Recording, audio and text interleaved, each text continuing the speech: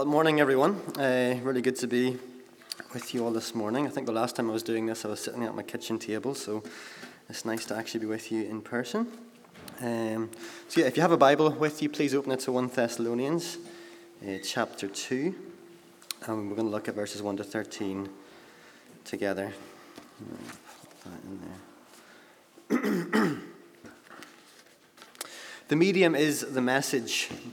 Now, I'm sure that's a phrase that's familiar to many of you. It was a phrase coined by a communications expert in Canada called Marshall McLuhan in the 1960s. And it's used today, it was actually an essay, it's used today to critique and try to help understand the effects of different technologies on our lives. And at the heart of the idea is this idea of how we communicate something shapes what you're communicating and how it is received. How you communicate something shapes what you're communicating and how it is received. Now, in a lot of Paul's letters, we see him defending the content of the gospel message. And in today's passage, he does do a little bit of that. But really, he's focusing actually on defending his method.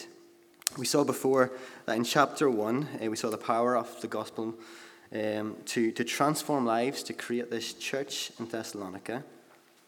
And Paul now wants here to show us the pattern of gospel ministry. He wants to show us how he communicated the gospel to these Thessalonian believers. Why did Paul feel a need to defend his ministry among them? Well, let's just have a quick recap of the context of the letter.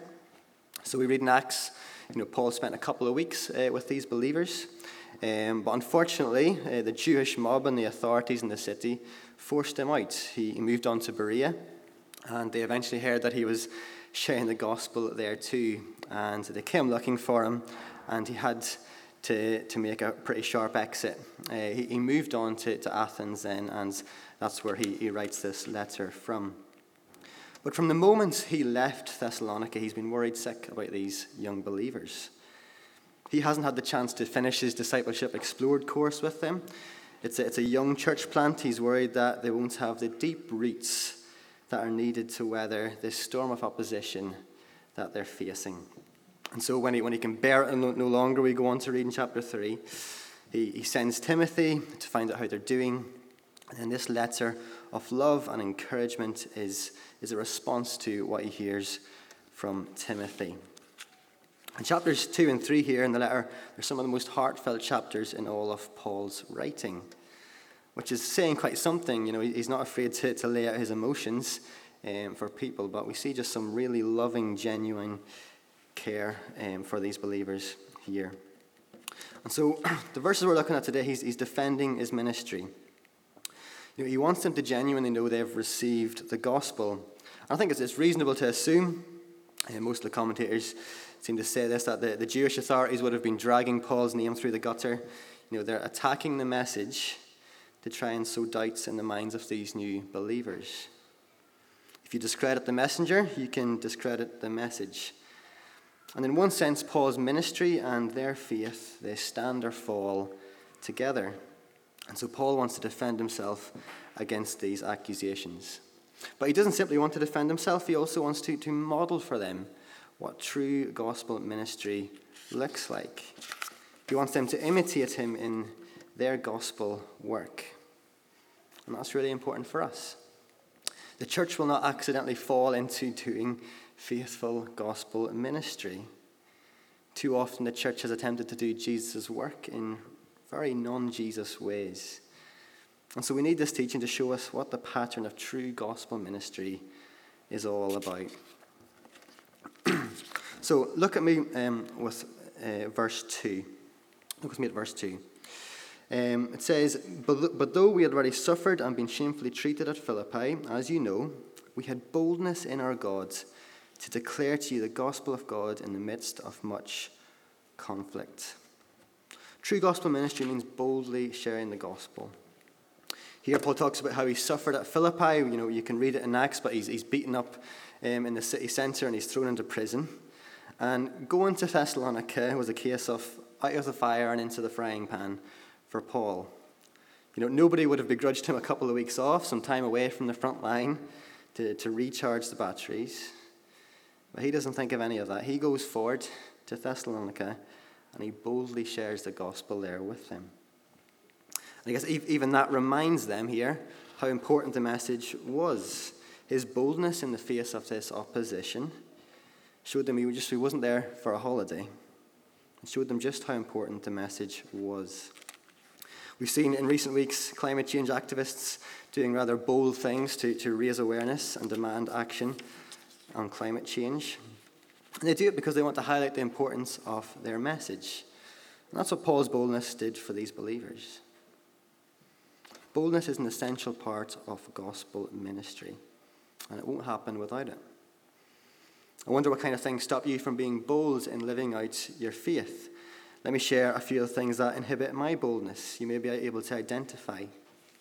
3 things quickly: apathy, approval, and affluence. A lot of the time, I just don't care enough about the gospel. I don't see others' greatest need as being Jesus.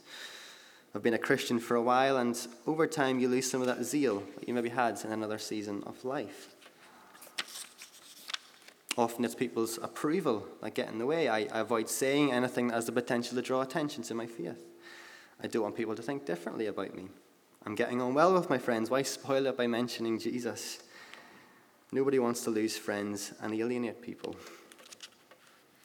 I think most of the time I'm simply comfortable with how life is right now. Why would I make it more difficult?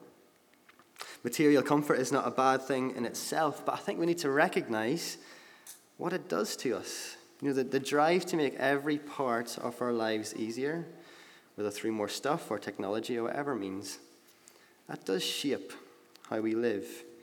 And dare I say it even shapes our souls.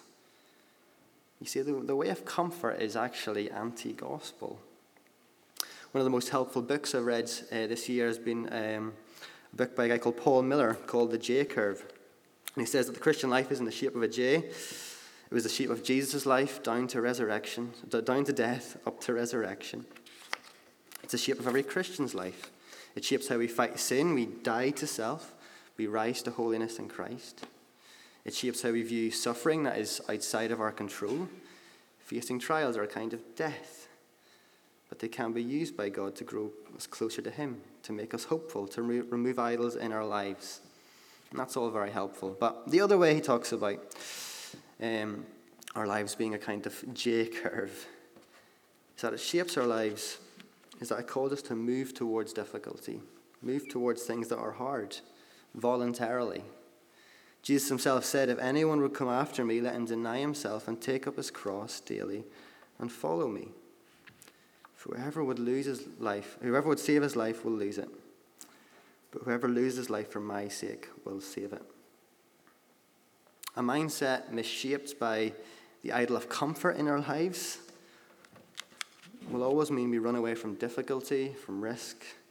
We'll always take the easiest option. And maybe you can identify with some of those reasons. But is Paul just some sort of super Christian, immune to all the human fears that we all face? Where does his boldness come from? Well, he says, we had boldness in our God to declare to you the gospel of God in the midst of much conflict. This boldness wasn't some unique quality to him. It was a result of his confidence in God. Jesus says at the end of Matthew's gospel, all authority on heaven and earth has been given to me. Go therefore and make disciples of all nations, baptizing them in the name of the Father and of the Son and of the Holy Spirit, teaching them all I have commanded you. And behold, I am with you always to the end of the age. Jesus promises his presence with his church. He is the one who leads his church in his mission. He is the one charging forward from the front line. Or Paul says in Romans 8, who shall separate us from the love of Christ? Shall tribulation or distress or famine or nakedness or danger or sword? No, in all these things we are more than conquerors through him who loved us. For I am sure that neither death nor life, nor angels nor rulers, nor things present nor things to come, nor powers, nor height, nor depth, nor anything else in all creation will be able to separate us from the love of God in Christ Jesus. Paul was bold in God, bold in his presence, bold in his love, and bold in the purpose he had for them. The bottom line for Paul was that nothing could separate him from God's love in Christ. And that freed him to be bold in sharing the gospel with others. This is the foundation for us being bold and living out our faith today, the assurance of God's love and presence with us. Do we trust his promises? How can we take steps towards living boldly for God this week?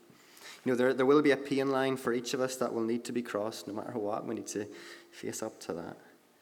But what might it look like? Some of us will have had many conversations with people over the years about our faith. Some of us will have led people to Christ, praise God.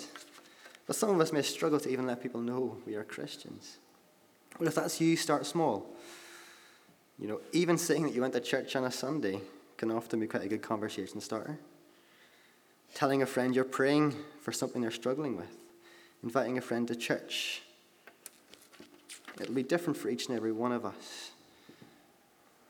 But if you are feeling timid in your faith, start small and be bold in the promises of God. Secondly, true gospel ministry faithfully stewards God's word. Let's look at verses 3 and 4. Paul says, "For our appeal does not spring from error or impurity, or any attempt to deceive, but just as we have been approved by God to be entrusted with the gospel, so we speak not to please man, but to please God who tests our hearts." And he goes on to say, "We never came with words of flattery, as you know, nor with a pretext for greed. God is witness."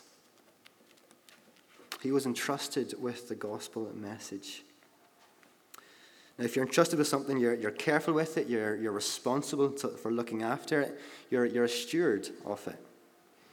I was given the great privilege of being best man at my brother's wedding. And a best man has many responsibilities.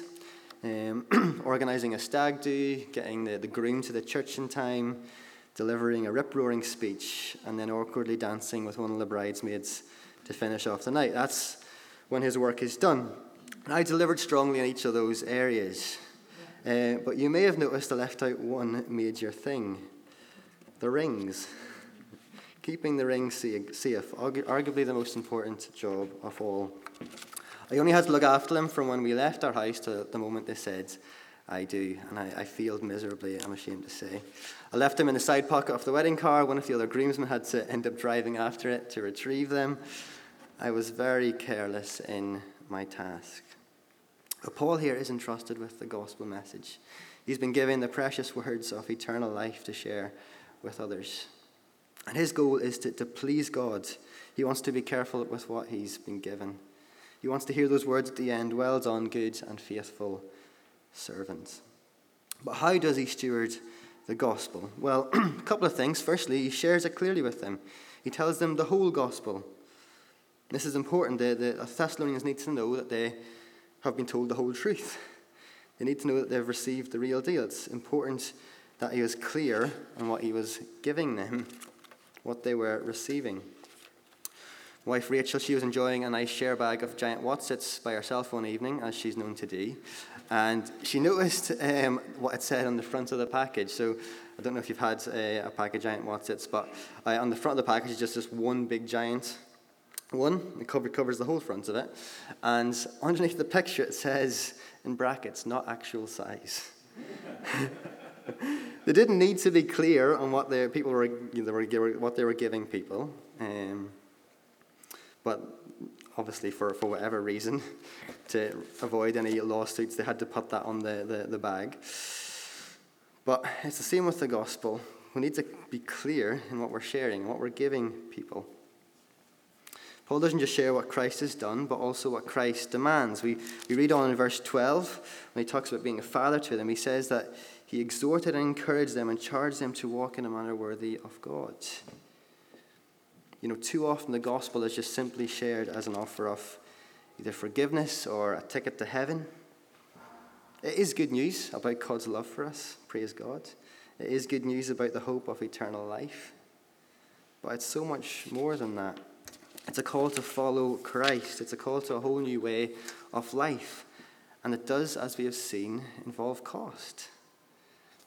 And we only faithfully steward the gospel to the extent that we clearly share the whole gospel, the whole of God's word.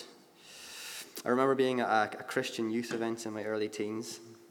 This particular event does stick out in my mind for some reason, but I would say at least 50% of my year at school were at this event. It was quite a big event. But yeah, most of my school year were there. I went to quite a small secondary school. We're talking probably about 30 people from my year alone, but it was quite a big event generally. But we heard an evangelistic talk about how we could know God's forgiveness in our lives. At the end, the preacher did an altar call, and the vast majority of people there, and most of the people in my class at school, responded positively to the message. Leaving school a few years later, only myself and probably at most 2 others were still professing faith in Christ. The church fails to steward the gospel when it isn't clear on what following Jesus will mean, but also when it doesn't disciple believers to maturity. That's what Paul did. From verse 12 we see he obviously nurtured them. He charged them to walk in a manner worthy of God. He showed them what it meant to live for Jesus, to walk in obedience. I think we often make too big a distinction between our evangelism and discipleship. We aren't called to simply make converts as the church. We're called to make disciples. Too often the church has been focused on getting people in the front door and less concerned about those quietly drifting out the back. True gospel ministry is not simply about converting them, but discipling them with the word of God. And Paul did that by clearly sharing God's word and will with them. But he not only clearly shares the gospel, he sincerely shares the message with them. He doesn't use it for any sort of personal gain. He said it doesn't come from error or impurity or any attempt to deceive. He doesn't come with words of flattery. He didn't come to please them. He wasn't interested in manipulating the message to gain more traction, to get more followers. He wasn't interested in using it for his own selfish gain. He wasn't interested in growing his platform or brand. There was no ApostlePaulMinistries.com. He didn't come with any ulterior motives, but simply to share a message. And it's tragically easy to think of examples of leaders who've fallen into all of these different traps. And we need to pray for our own church leadership to live to please God and not man. These are temptations that are common to all pastors. As a church, we need to prayerfully commit our elders and Dom to God as they faithfully steward God's word to us week by week. Is your pastor a priority in your prayer life? Paul's approved by God here for this work. And we know that God will set apart people for full-time gospel ministry. There is a particular responsibility for those in church leadership here. Pastors are to be faithful stewards of God's word. But that's also everyone's responsibility.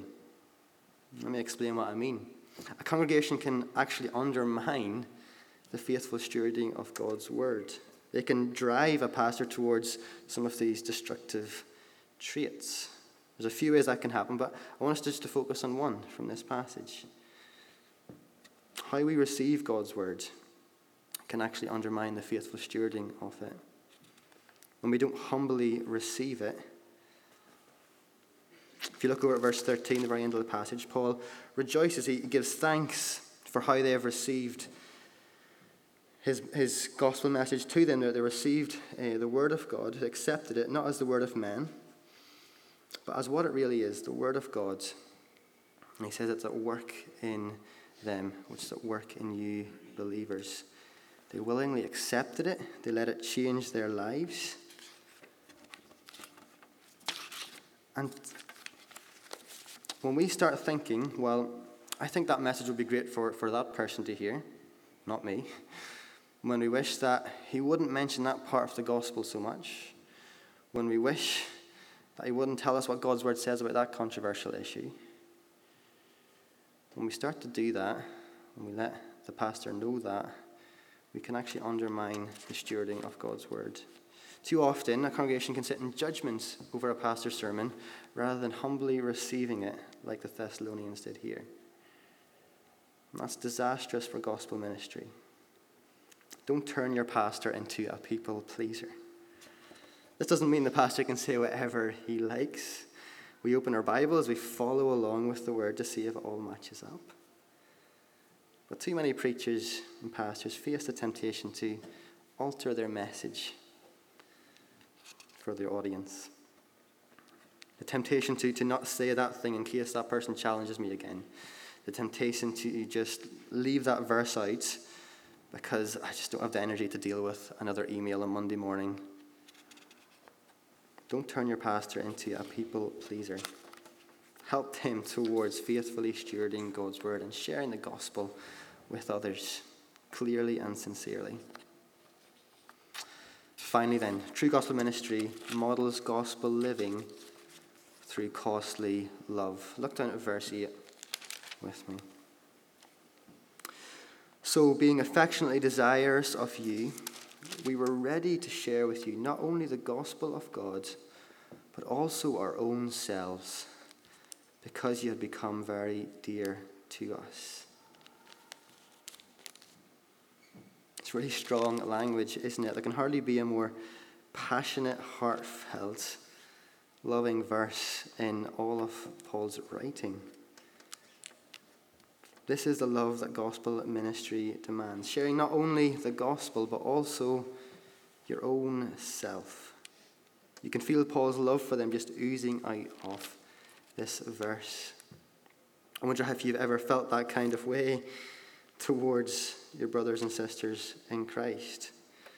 Paul uses the metaphors of being like a mother and a father to them to help us understand what this love looks like. And that does help us to grasp something of the depth of love Paul's talking about here. You know, my guess would be that for most of us, the only time we've ever felt this kind of way towards others is within our families, whether that be towards our parents or spouse or kids.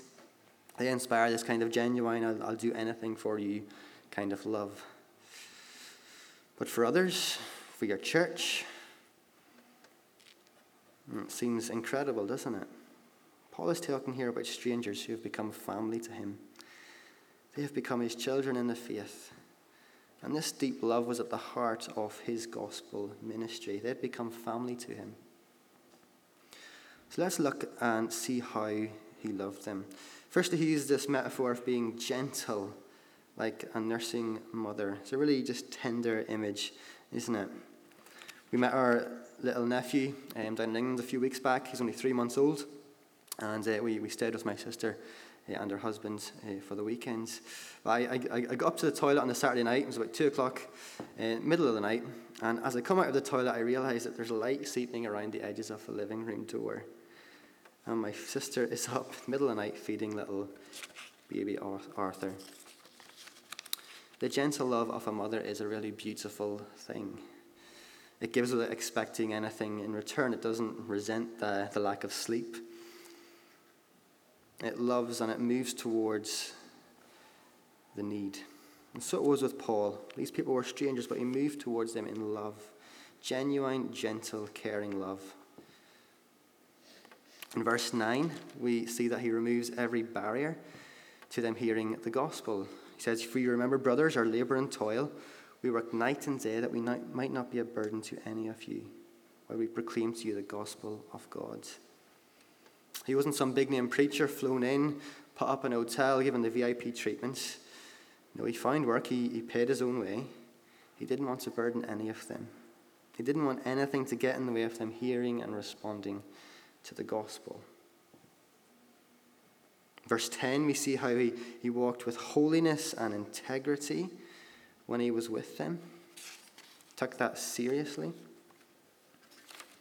In verse 11 through 12, we see how, like a father, he exhorted and encouraged them.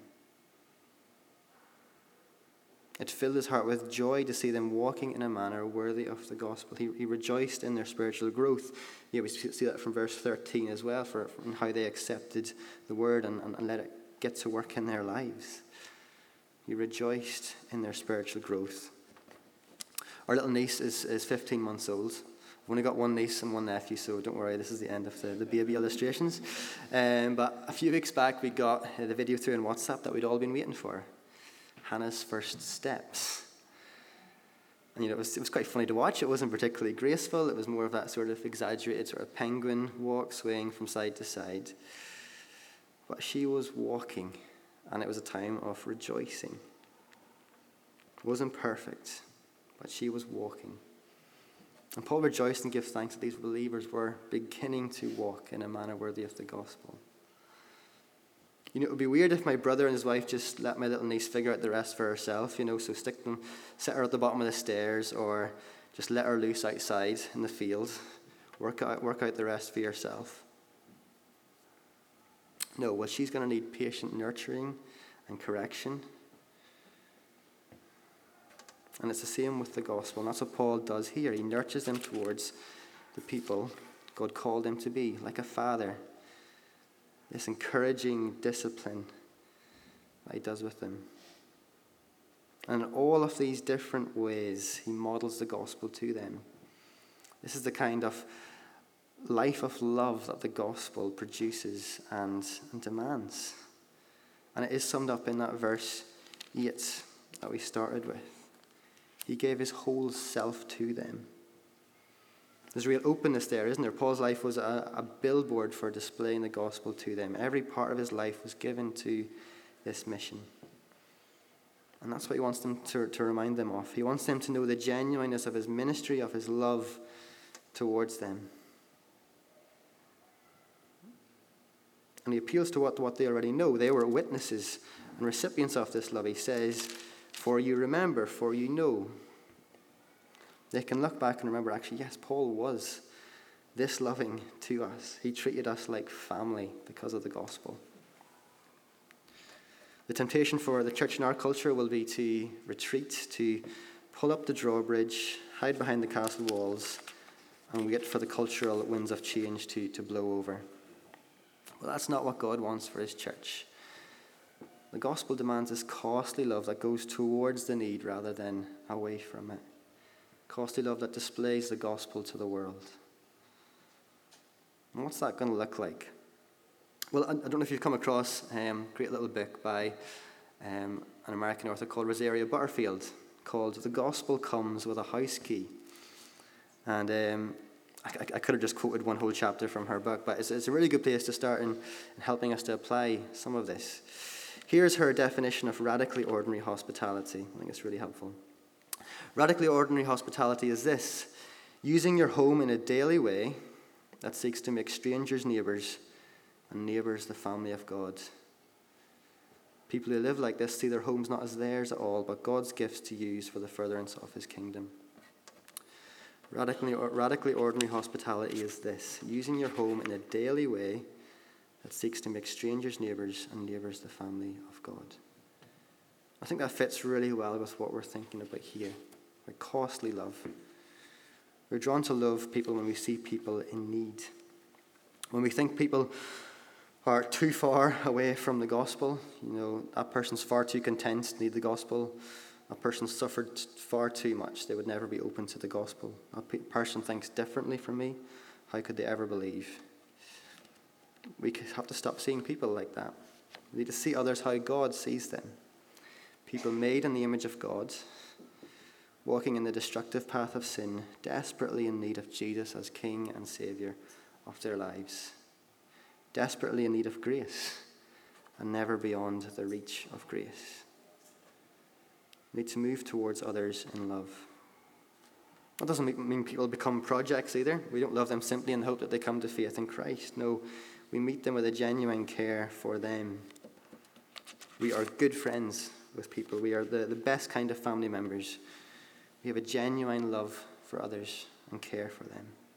Too often relationships are just simply about sort of mutual benefit. Being friends with someone is good for a time until we decide that we aren't getting much from them anymore, and we just move on. The same in our families often as well. And we need to genuinely love others for the sake of the gospel. And that means letting people into our lives, showing the gospel in how we think about life and how we prioritize our church family and how we parent our kids and how we pray and how we fight sin. We need to let people in so that they can see what makes us tick. In the midst of all that, we pray for opportunities to clearly share with them the hope that we have in Christ. True gospel ministry, as we've seen here, is about bringing people into the family of God. And we need to develop these kind of real deep relationships in our church too. Real open, genuine care for one another. Do you see church as family?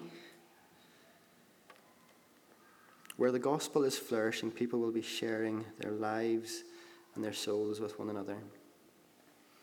The past 18 months have been really hard. They've been disconnecting for so many of us. I'm sure all of us have felt that in some way or another, drifting away from friends or from church. We need to make this type of genuine love a real priority in our lives. Who can you reconnect with? Who can you share your life with more? You know, in a world where people struggle to actually properly, deeply connect with others, the church as this community of genuine love can be a really powerful apologetic for the gospel. So how can you use your home to share your life with others this week? It's a huge challenge, isn't it? How can we possibly love like this? This is the love that the gospel demands. But it's also the love that the gospel supplies. The burden might feel quite heavy at the moment. I find all this quite challenging myself. I fall so far short of all of this. Responding to the call to be bold, to love in a really sacrificial way for the gospel, is impossible in our own strength. When we're focused on our own talents, our own personalities, it's impossible. We need to be bold in God and in his love. Christ is constantly moving towards us in gentle, patient love. Even as we struggle in the fight against sin, even as we feel timid in our faith, even as we feel inadequate for the task. As we heard from Romans 8, nothing can separate us from the love of Christ. That is the fuel and the foundation of all gospel ministry. And thankfully there's no fuel crisis in heaven. God's love will never run dry. So as a church, let's be involved in true, faithful gospel ministry. Boldly seeking to share our faith. Faithfully stewarding God's word. And modeling the gospel through costly love for others and for one another as well. Let's pray together.